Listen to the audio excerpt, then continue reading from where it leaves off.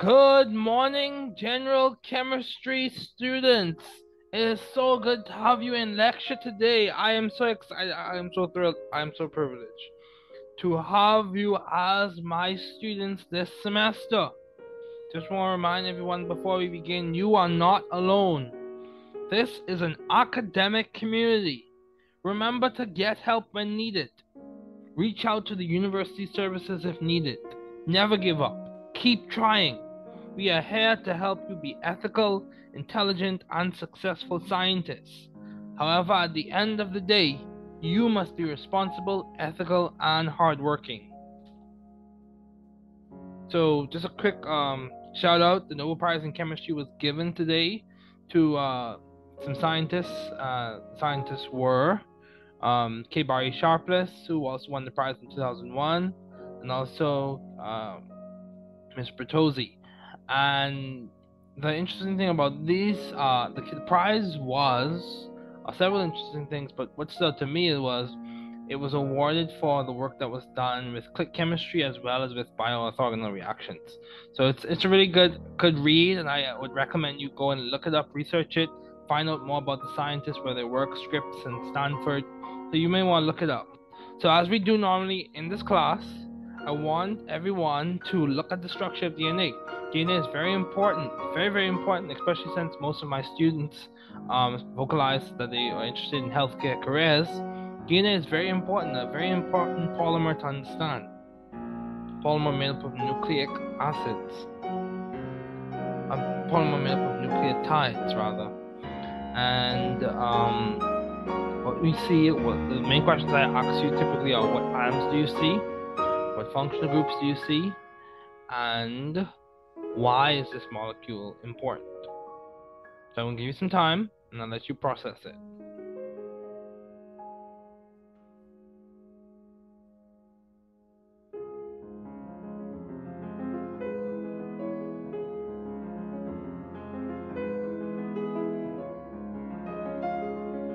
Okay, so given that we have the annotation functionality in this lecture today, I want you to look and see, if you look and see, you have the amine functionality there. You also have, I'm going to introduce you all, you also have the phosphate group functionality there. You have the hydroxyl group functionality there.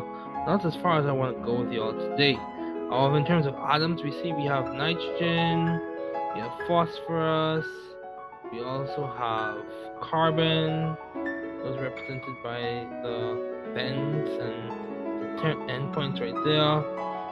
And we also have oxygen. And what else do we have? We also have nitrogen, phosphorus, carbon, oxygen. We also have hydrogen. Those are the main things that we have.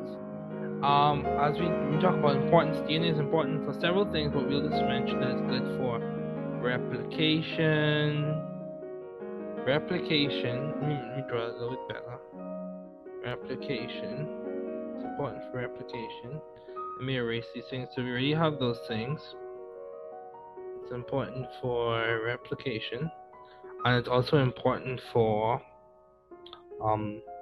proper gene expression. So the Central Dogma talks about DNA to mRNA to protein, and DNA is one of the pillars of the Central Dogma in biology. So it's very important, very important. So let's keep going. Okay, this is just a more detailed overview of the structure of DNA. You see there's a 5' and a 3', a 5' and a 3', 5' and a 3'. We're not getting into that. Just note it. Keep it in your mind. It's referring to the positions of those carbons, and just don't worry about it. Don't worry about it for now. So it helps us to understand the directionality of DNA, especially when we're talking about replication and stuff like that. Okay, so let's keep going. So a little bit about me. As I say typically in this class, I'm a value-driven individual who wants to make impact in society using scientific principles. My core values are respect, integrity, and excellence, so I expect you to demonstrate those every class and throughout the semester. I'm currently a adjunct faculty at the University of Bahamas. Roles I've served in: graduate student, ACS Bridge Fellow, GEM Fellow, podcaster, and author. So the objectives of this class. The goal of this class is to teach the chemistry content in an engaging manner that is relevant to the Bahamian student and digestible for their understanding. Sequence is as follows: understand the fundamental concept, practice problems relevant to understanding that concept, learn more nuanced details about each concept, and practice more complex problems that integrate the details and the fundamental understanding. So, what we're going to delve deeper into today, I'm going to give you a quick review on atomic spectroscopy, and then we're going to talk about chemical bonding. So, as we do a quick overview, I want to go through these ideas, and then we'll get into the ideas that we want to discuss that are more relevant to where we are in the semester. So, as you can see here, the question comes to mind: why is the periodic table arranged this way? Why do we have these S and P's and D's and F's? So why do we have these S and P and D and F? Let me erase. So why do we have those things there? Those are designations that come from the angular momentum quantum number, or azimuthal quantum number. And L equals 0 refers to S, L equals 1 refers to P, L equals 2 refers to D, L equals 3 refers to F. And those give us an idea of the shape of the orbital. So we're not getting back into what we already talked about, but we use these descriptors when we're writing electron configuration. So as we move along, depending on where we are on the periodic table, we are able to know what the electron configuration is for each element. We discussed that already. So here we have a classic example. Let's look at sodium. So if you look at sodium's electron configuration is 1s2. So sodium, let me do a highlighter.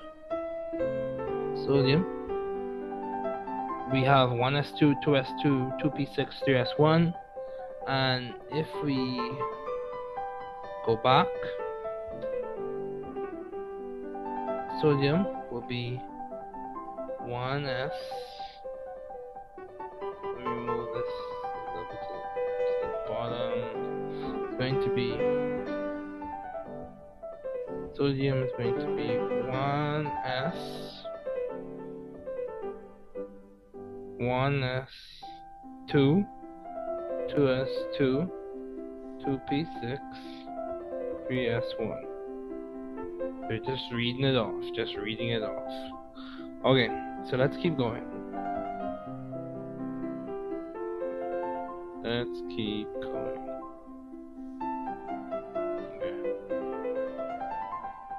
Okay, so I'm going back to de Broglie's work because wave particle duality is very important in this class.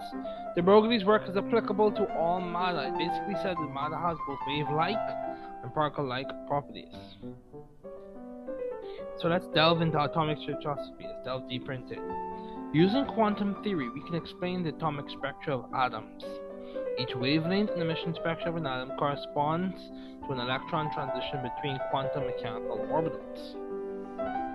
So here we see an equation that helps us calculate the energy associated with the transitions. So creating a spectrum. A spectrum is produced when radiation from such sources is separated into its different components or different wavelength components. So a line spectrum. So the difference between a line spectrum and a continuous spectrum is that a line spectrum contains only specific wavelengths. So specific, let's remember that, specific wavelengths, and a continuous spectrum contains light of all wavelengths. So let me erase that before we proceed. There we go. So a line spectrum is a spectrum containing radiation of only specific wavelengths. A continuous spectrum contains light of all wavelengths. So the Bohr model. It was based on three postulates. and those postulates refer to certain radii corresponding to certain definite energies being permitted to the electron in a hydrogen atom. That permitted orbit had specific energy and is in an allowed energy state. And energy is emitted or absorbed by the electron only as the electron changes from one allowed energy state to another. So, this is also a good point in the lecture to practice questions on Rydberg's equation. You will need that for the final. The Bohr model has limitations. It only explains the line spectrum of the hydrogen atom well, and it avoids the problem of a negatively charged electron falling into the nucleus. This is just a quick review. Now let's talk about chemical bonding. So I want you to think about 4 questions. What is bonding? Why is it important? What are the types? And what types of elements tend to participate in the different types of bonding? So bonding is a theoretical idea, and it involves the attraction of electrons of an atom to the nucleus of another atom. It is important because it provides a foundation for understanding chemical reactivity, and also is important because it is a means for elements to share, attract, or distribute electrons in order to become stable. So let's look at that again. The foundation for chemical reactivity, and then also it is a means for elements to share,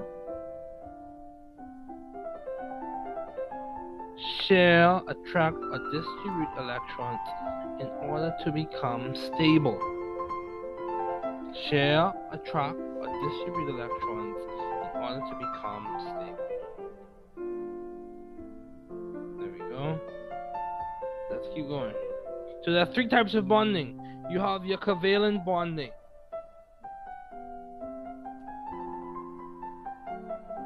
Which is the bonding between nonmetals and nonmetals. Covalent bonding exists on a spectrum in which you have non-polar covalent to polar covalent, be able to assign things along that spectrum using the Pauling scale of electronegativity. You also have ionic bonding, which occurs between nonmetals and metals, between cations and anions. And ionic bonding is very specific. You have your ions coming together to form a crystal, a salt, some form of a compound. The Born-Haber cycle gives us an idea of how that takes place. Then you also have dative bonding. Dative bonding, also known as coordinate covalent bonding. And coordinate covalent bonding occurs between metals and ligands. Classic examples.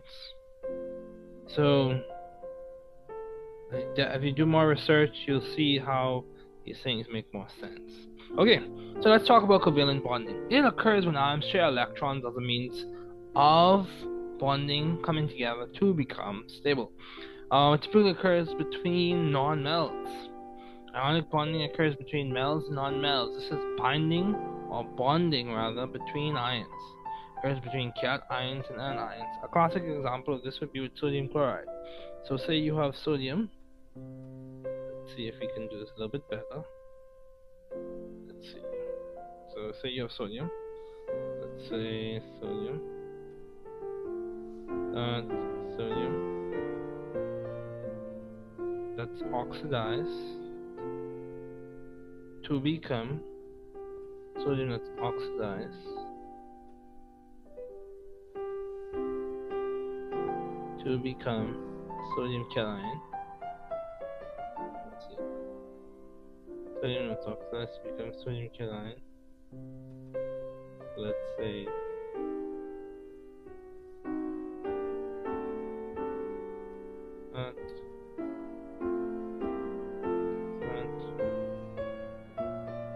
and then chlorine, that's reduced. Chlorine gas, that's reduced. And chloride. We have those things coming together. Now this typically takes place in a system like way, well sometimes it occurs it occurs. It typically occurs. I want to write this down. I'll show this in a systematic way, but given the time constraints in the lecture, I'm just going to show that you have these types of things coming together: cation and anion. The Born-Haber cycle gives us an idea of how these things take place, in which you have the metal being ionized, and you also have the gas being ionized, and they come together to form a crystalline lattice. So let me erase. Let's see if we can erase this.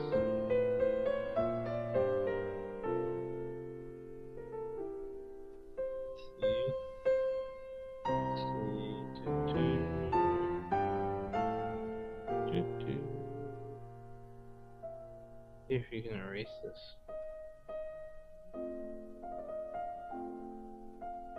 Let's see if you can erase this. Almost there. Let's see, we're almost going to erase this.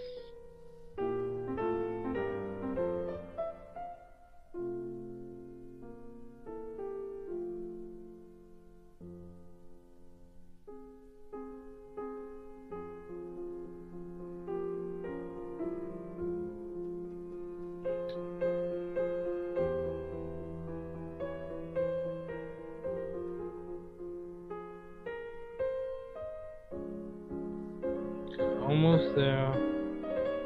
Just want to erase this.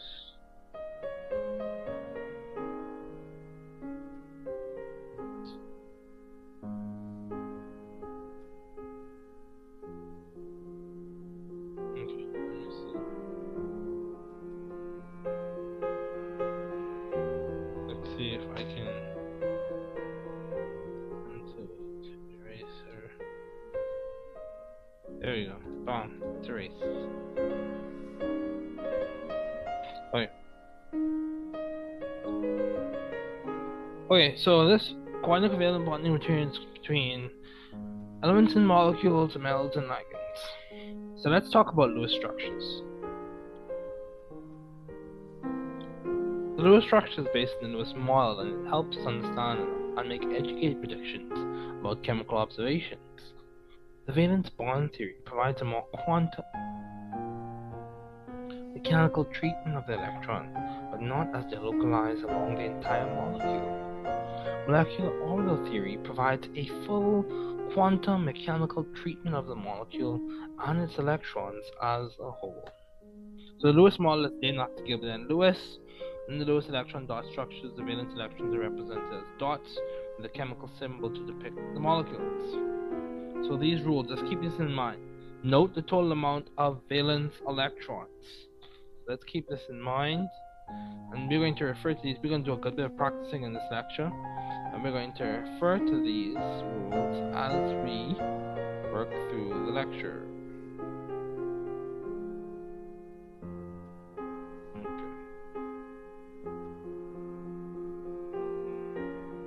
Okay.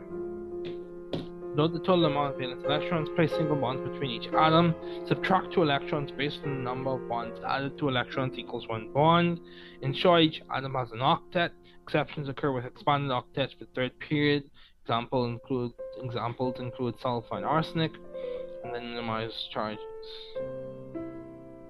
Okay. Bonding theories help us predict the circumstances under which bonds form, and also the properties of resultant molecules. Chemical bonds form because they lower the potential energy between the charged particles that compose the atoms. Metals and nonmetals typically result in ionic bonds, which involves transfer of electrons. Nonmetals and nonmetals typically result in covalent bonds, which involves electrons being shared. Metals and metals typically result in metallic bonding, which involves electrons being pulled. So we already discussed electron configuration.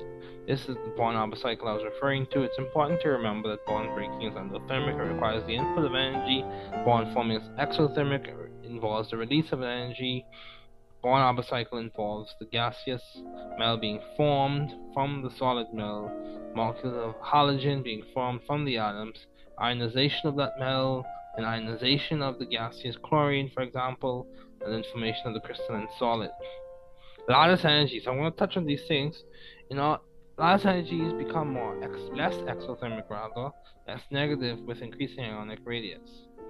We could go deep into that, but just know that for now.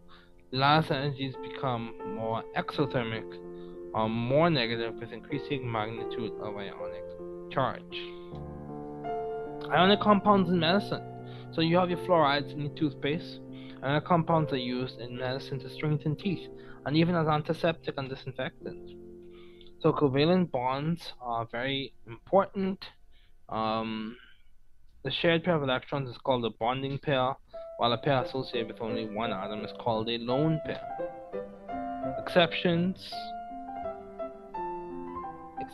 to the octet rule occur with expanded octets in which there are 10 or 12 electrons surrounding the atom, and this is due to the d orbitals in these elements being energetically accessible and can accommodate the extra electrons. Expanded octets tend not to occur in second period elements. Also, incomplete octets were seen with boron and beryllium compounds. Okay. Binary compounds contain only two different elements. The names of binary ion compounds are written as such. The name of a cation, then you have the base name of the anion. For example, if we have chlorine,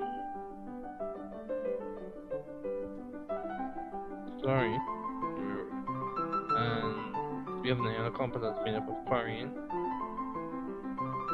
and sodium. I just have them in brackets for just so you can see the separation. Let me just draw these brackets just a little bit better so you can see the separation. Great. So we have that. And so, name of the cation is going to be sodium.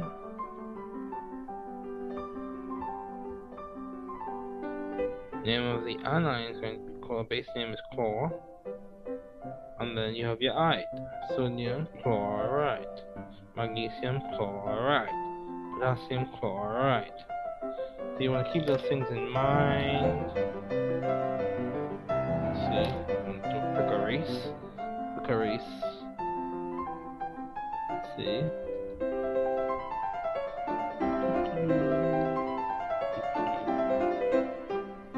Quick erase session.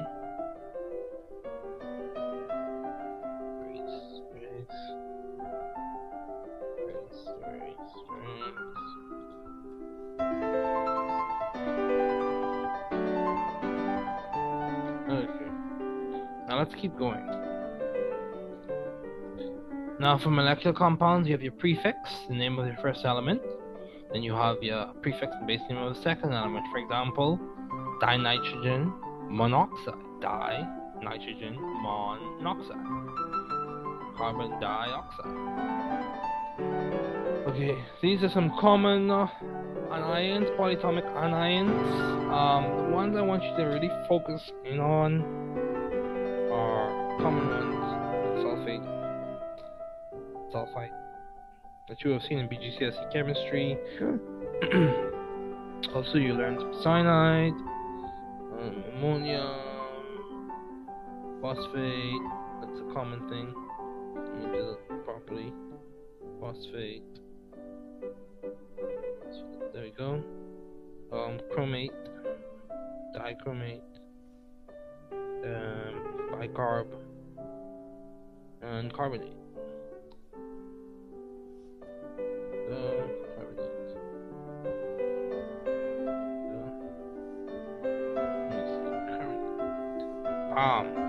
There we go.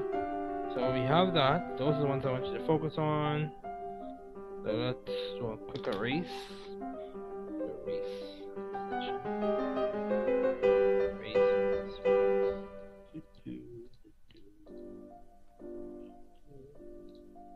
Okay, let's keep going. Resonance structures. Remember I gave you the analogy of the peach, nectarine, and plum? So we had the nectarine in the center, we had the plum on this side, and then we also had... Now I adapted this analogy. And then we had the peach, plum, nectarine. Now these are not chemical formulas or chemical symbols, because just bear with me for the analogy's sake, for the sake of the analogy. You have your nectarine, you have your plum, you have your peach. So the resonance hybrid is the best qualitative descriptor that we have to describe how the electrons are arranged or situated on the molecule. Lewis electron dot structures are powerful when it comes to predicting things. It gives us a good idea of what's taking place. Of course, you can do a little bit more with computational chemistry. However, resonance structures give us an idea of they allow us to account for the fact that electrons don't exist in one spot all the time. So they give us an idea of the fact that electron clouds delocalize. But the main thing I want you to remember is the resonance structures just show where the electrons can be. They provide descriptions of where the electrons are. When we have things like double bonds and single bonds existing in one molecule, we understand that electrons are delocalized. So it's important to be able to represent them as best as possible. And the hybrid is a general qualitative description of the position of the electrons in a molecule. When you justify bonding calculations and bonding degrees with like quantitative descriptions, that's a whole different discussion. But for now, just keep this in mind. Good description. Good description of where things are in the molecule. So let's erase. And the peach plum nectarine analogy is coming from the fact that nectarine is almost like a hybrid between a peach and a plum. So too is the resonance hybrid between different forms of different Lewis electron dot structures. Best resonance structure minimizes formal charge. And remember we said that formal charge is based off of the fact that you subtract the bonding electrons and the non-bonding electrons, half the number of bonding electrons minus the non-bonding electrons from the total number of valence electrons. Another way to put that is you take the valence electrons and you subtract the dots in the Lewis electron dot structures plus the sticks, and the sticks represent the bonding electrons. Valence electrons equals, not equal, that gives us an idea of the formal charge. Okay, let's see, let's erase. Yeah, it takes a while to really erase properly. Takes a while to erase properly.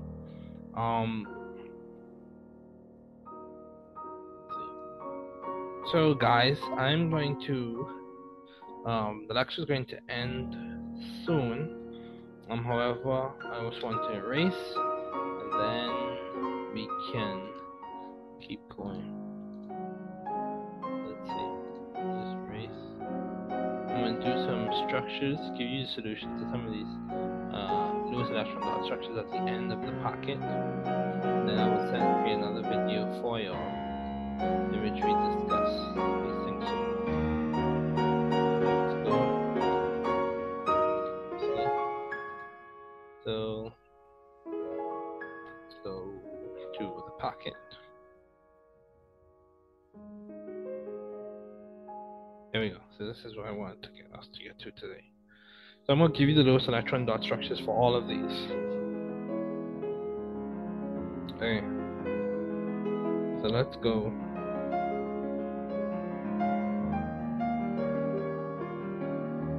So let's go. So methane, CH4. So we accounted for the fact that it has. So actually, it's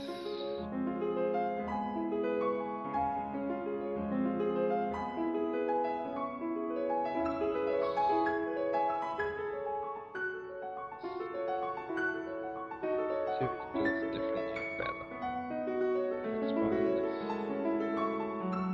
Expand this. There we go.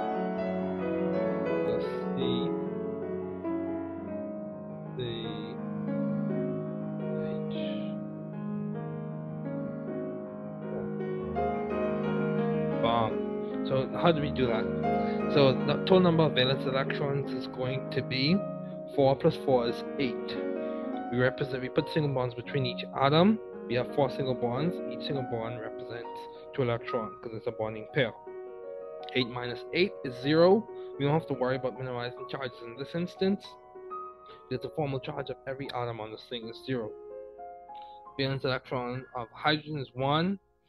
Half the number of bonding electrons is going to give you 1. There are no non-bonding electrons, there are no lone pairs on this thing, so you end up with a formal charge of 0 for all of the hydrogens. And for carbon, you have 4 valence electrons minus the half number of bonding electrons is 4. 4 minus 4 is 0. There are no lone pairs, therefore it has a formal charge of 0. So let's keep going. I'm going to, whoops, let me see.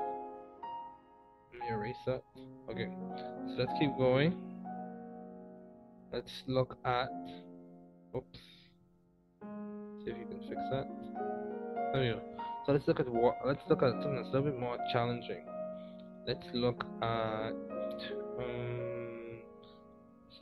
I'll do a couple easy ones first. So BF3, there we go. 2, 3, 4, 5, 6, 7, 8, 9, 10, 12, 13, 14, 16, 17, 18, 19, 20, 21, 22, 23. So, boron has 3. Each of these have 7. 3 plus 7 plus 7 plus 7 equals 24. So 21 plus 3 is 24. We have 6 around each one. That's 18. Plus another 6. Plus another. So let's count this again.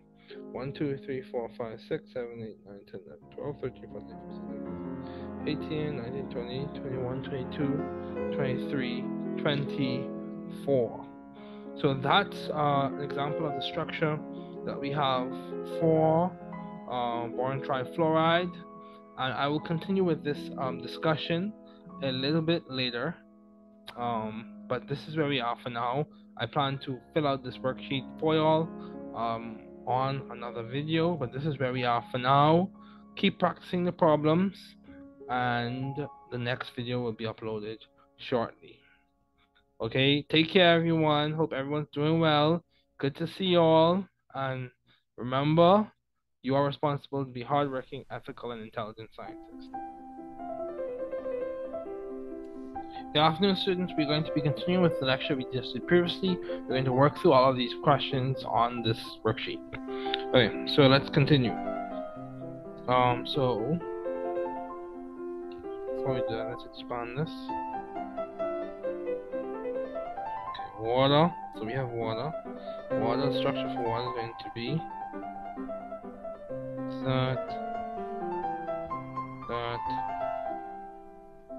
that. So you have water. Go through the process, write your structure. So let's keep going. Keep going. CO2.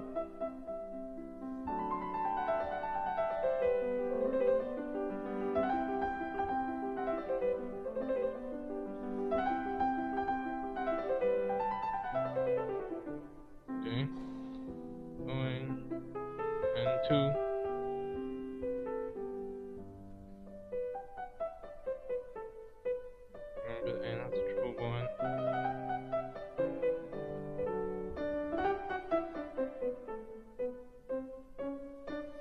That. Let's keep going. BCl2.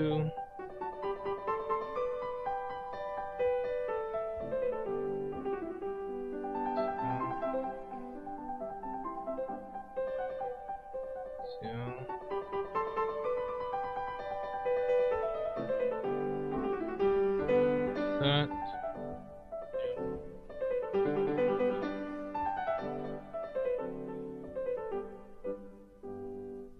Too small for an octet. Okay. Okay. That's on number 4, so it's too small for octets, so don't worry about that. Let's keep going. BF3.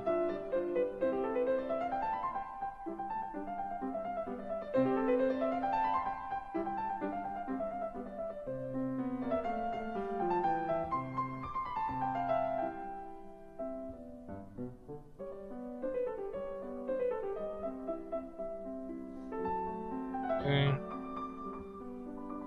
Let's keep going.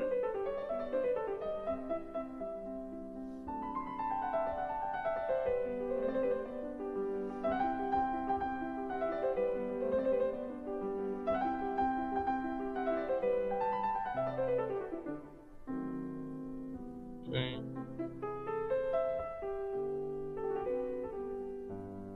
Let's see. Okay. Let's keep going. This right now. So ethene.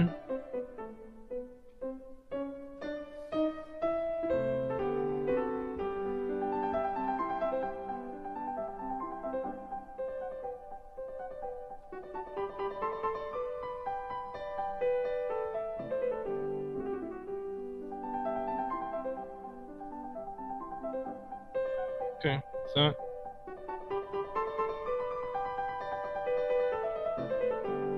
Okay.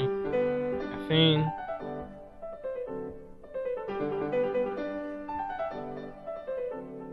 Okay, that one's the 3D.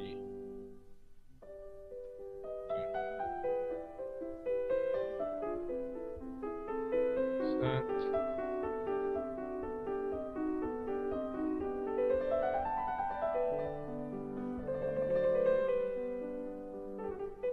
And you can pause the video and rewatch it and go through the steps and see how I work these things out. Just using the steps, folks. Just using the steps. Carbon monoxide.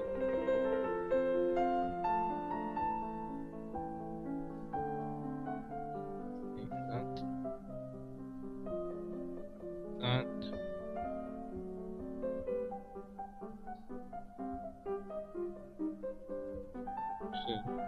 Let me fix this. This.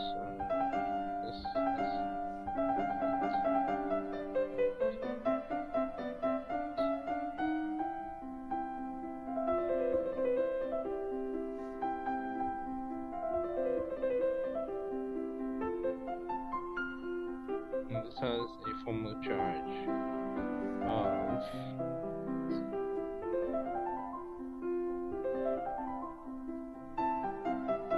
yeah, what's that?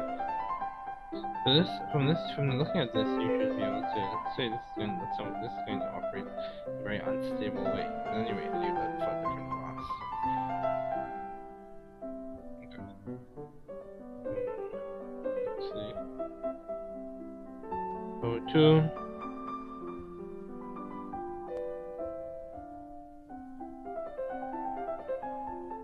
Okay. Yeah, that's not really doesn't really look good. We can try that again. Set.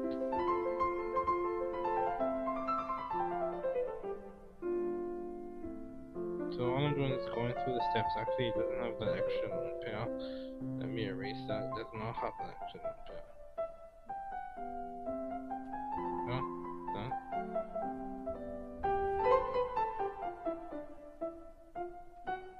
That.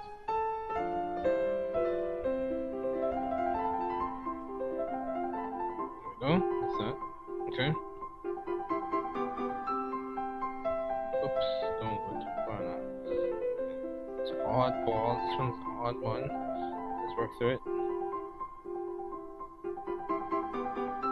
Oh.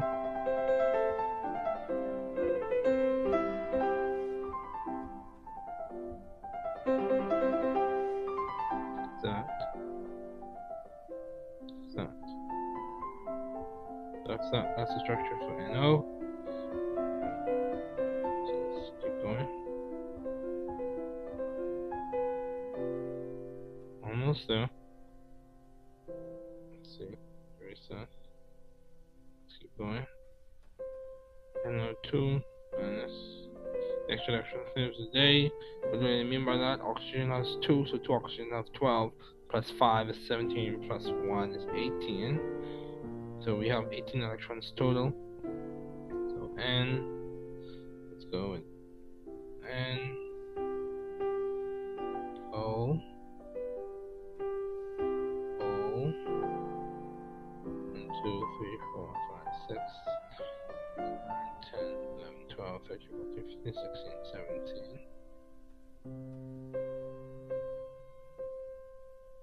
Oops, that's not the proper thing. Yeah. Wait, let's see. 1, 2, 3, 4, 5, 6. Okay. Formal charge is 0. That's that. That's minus. That's not the correct. That's not the best descriptive, best structure. So let's fix this. Like that. Put that like that. Put that like that. Let's see. These. No, let me see. That. So that's that.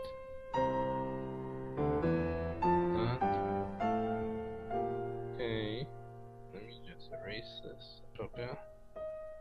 Put this like this. Okay. So that. There we go. This is the structure right there. Bomb.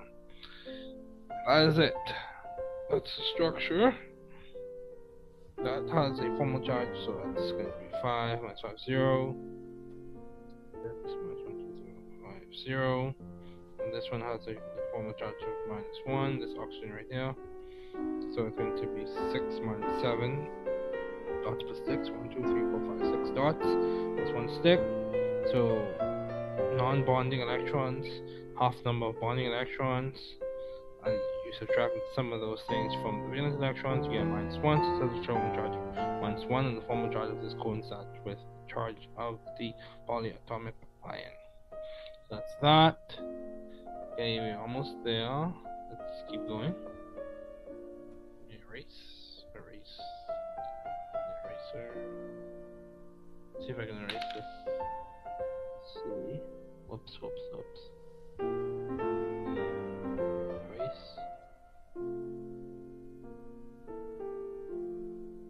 make sure it's as clean as possible. See.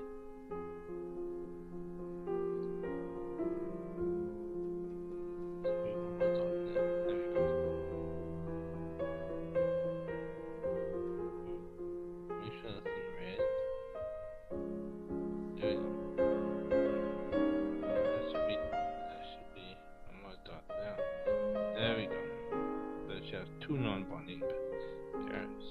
Okay. So NO3, we have an example in class. I will give you the many resonance structures for this. I'm just give you the most common ones. So that.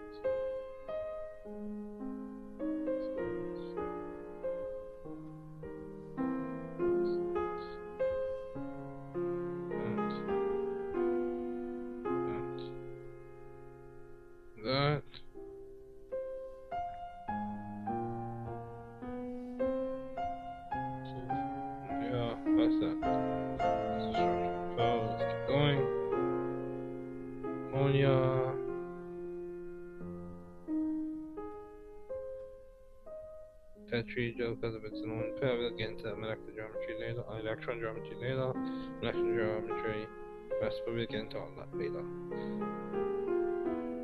So the structure for ammonia. So ammonium.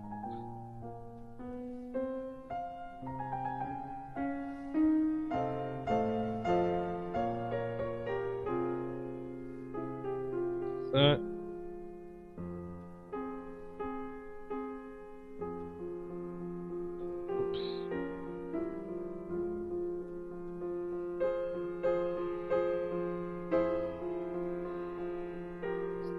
One more. Actually, we have a few more. Let's see. Ozone.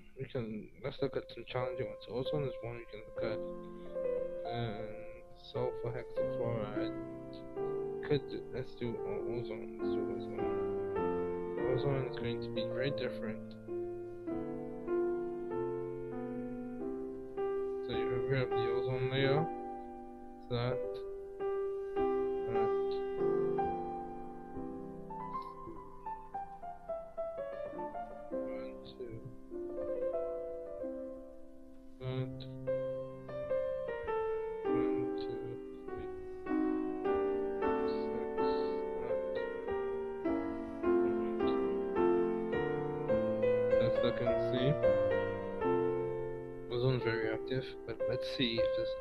everything is 0. That one's 0.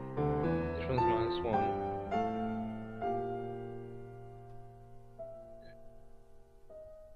So you have to fix this.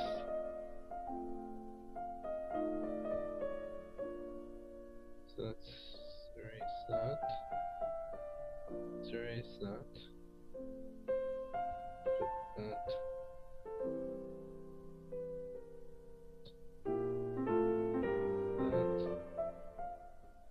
Let's erase that.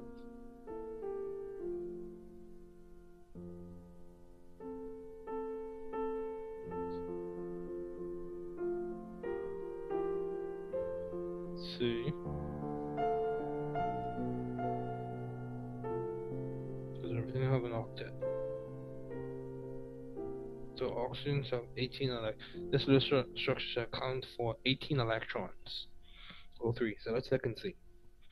18. 1, 2, 3, 4, 5, 6, 7, 8, 9, 10, 11, 12, 13, 14, 15, 16. So 6 3s are 18. And let's see what are we missing. This has a formal charge of +2. So this is not the structure. This is a form of it. But let's fix the structure properly. Let's erase one of these. Let's erase this and let's do it again. So O. So do a start symbols. That. So let's see.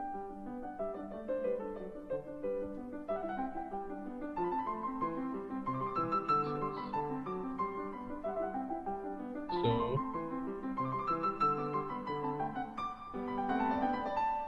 let's see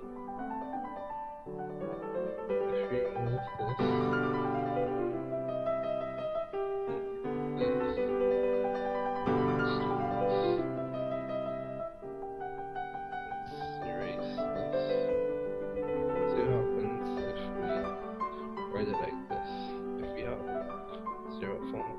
Minimizing formal charge.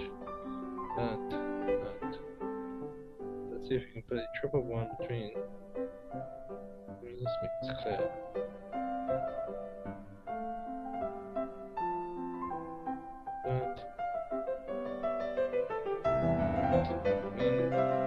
These lines line up where they come to. Let's see that.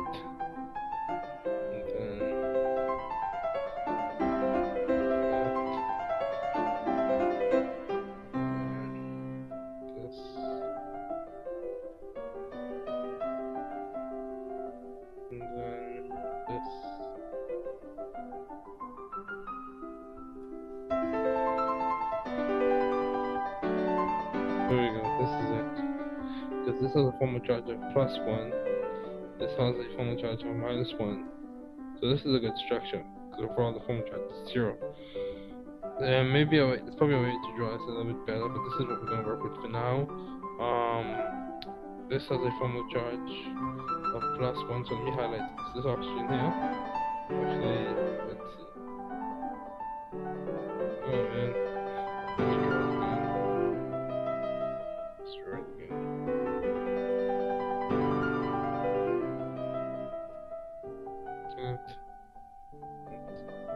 Yeah. So let's highlight this. Highlight this with yellow. This oxygen here has a formal charge of +1. This one over here has a formal charge of -1. When we look at the overall formal charge of this entire thing, it's 0. So So we've minimized charge. Let's do xenon chloride, and that will be the last example for today.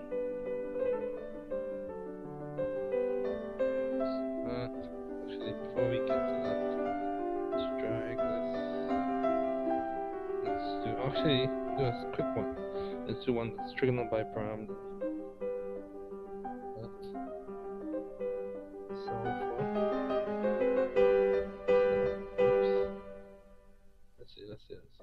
Sulfur hexafluoride. Let's expand this more.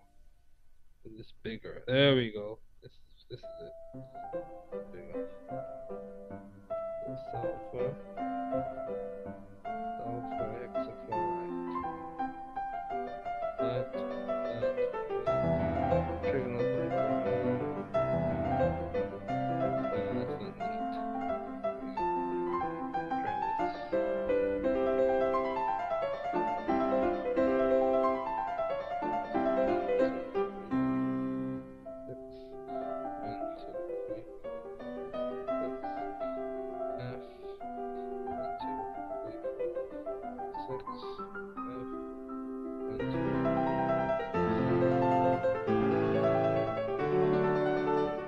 That, so the number of electrons we're accounting for, sulfur has 6, fluorine, each fluorine has 7, 4s are, 1, 2, 3, 4, 5, 7 5s are 35, plus 6 is 41, so we have 1, 2, so you have 6 around each 6 dots, so 6 valence electrons that are represented in this electron dot structure. Each fluorine, so 6, 1, 2, 3, 4, 5, 30. So we're aiming for 41. So we have 30 dots. 1, 2, 3, 4, 5, 30. Let me make sure I counted these things properly. So for fluorine is a halogen. It has valence electrons 7, so that's just 7 times 6 is 42.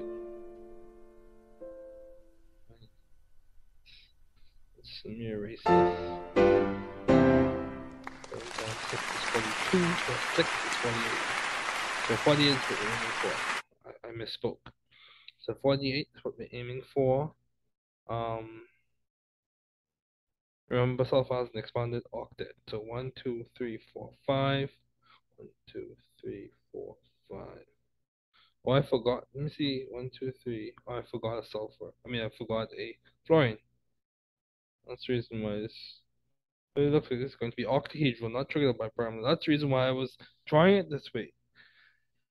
It's not trigonal bipyramidal. It is octahedral. So let me get my pen.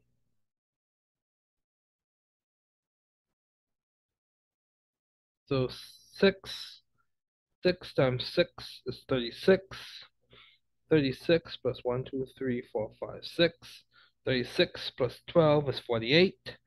We have our structure, the electrons are accounted for, and we have drawn it. So guys, I know we went through a good bit of structures today. I hope you see that you can tackle these things if you're systematic and if you approach them correctly. If you know the valence electrons, if you put single bonds as a starter between each atom, if you fill in the electrons around the electronegative and then the central atom, and then minimize charges, you should be on your way to drawing good Lewis electron dot structures. Remember, the Lewis electron dot structures come from the Lewis model and they give us predictive power. So I hope you're doing well. And I hope you watch the first part of this lecture. This is part 2, the practice portion. So take care, everyone.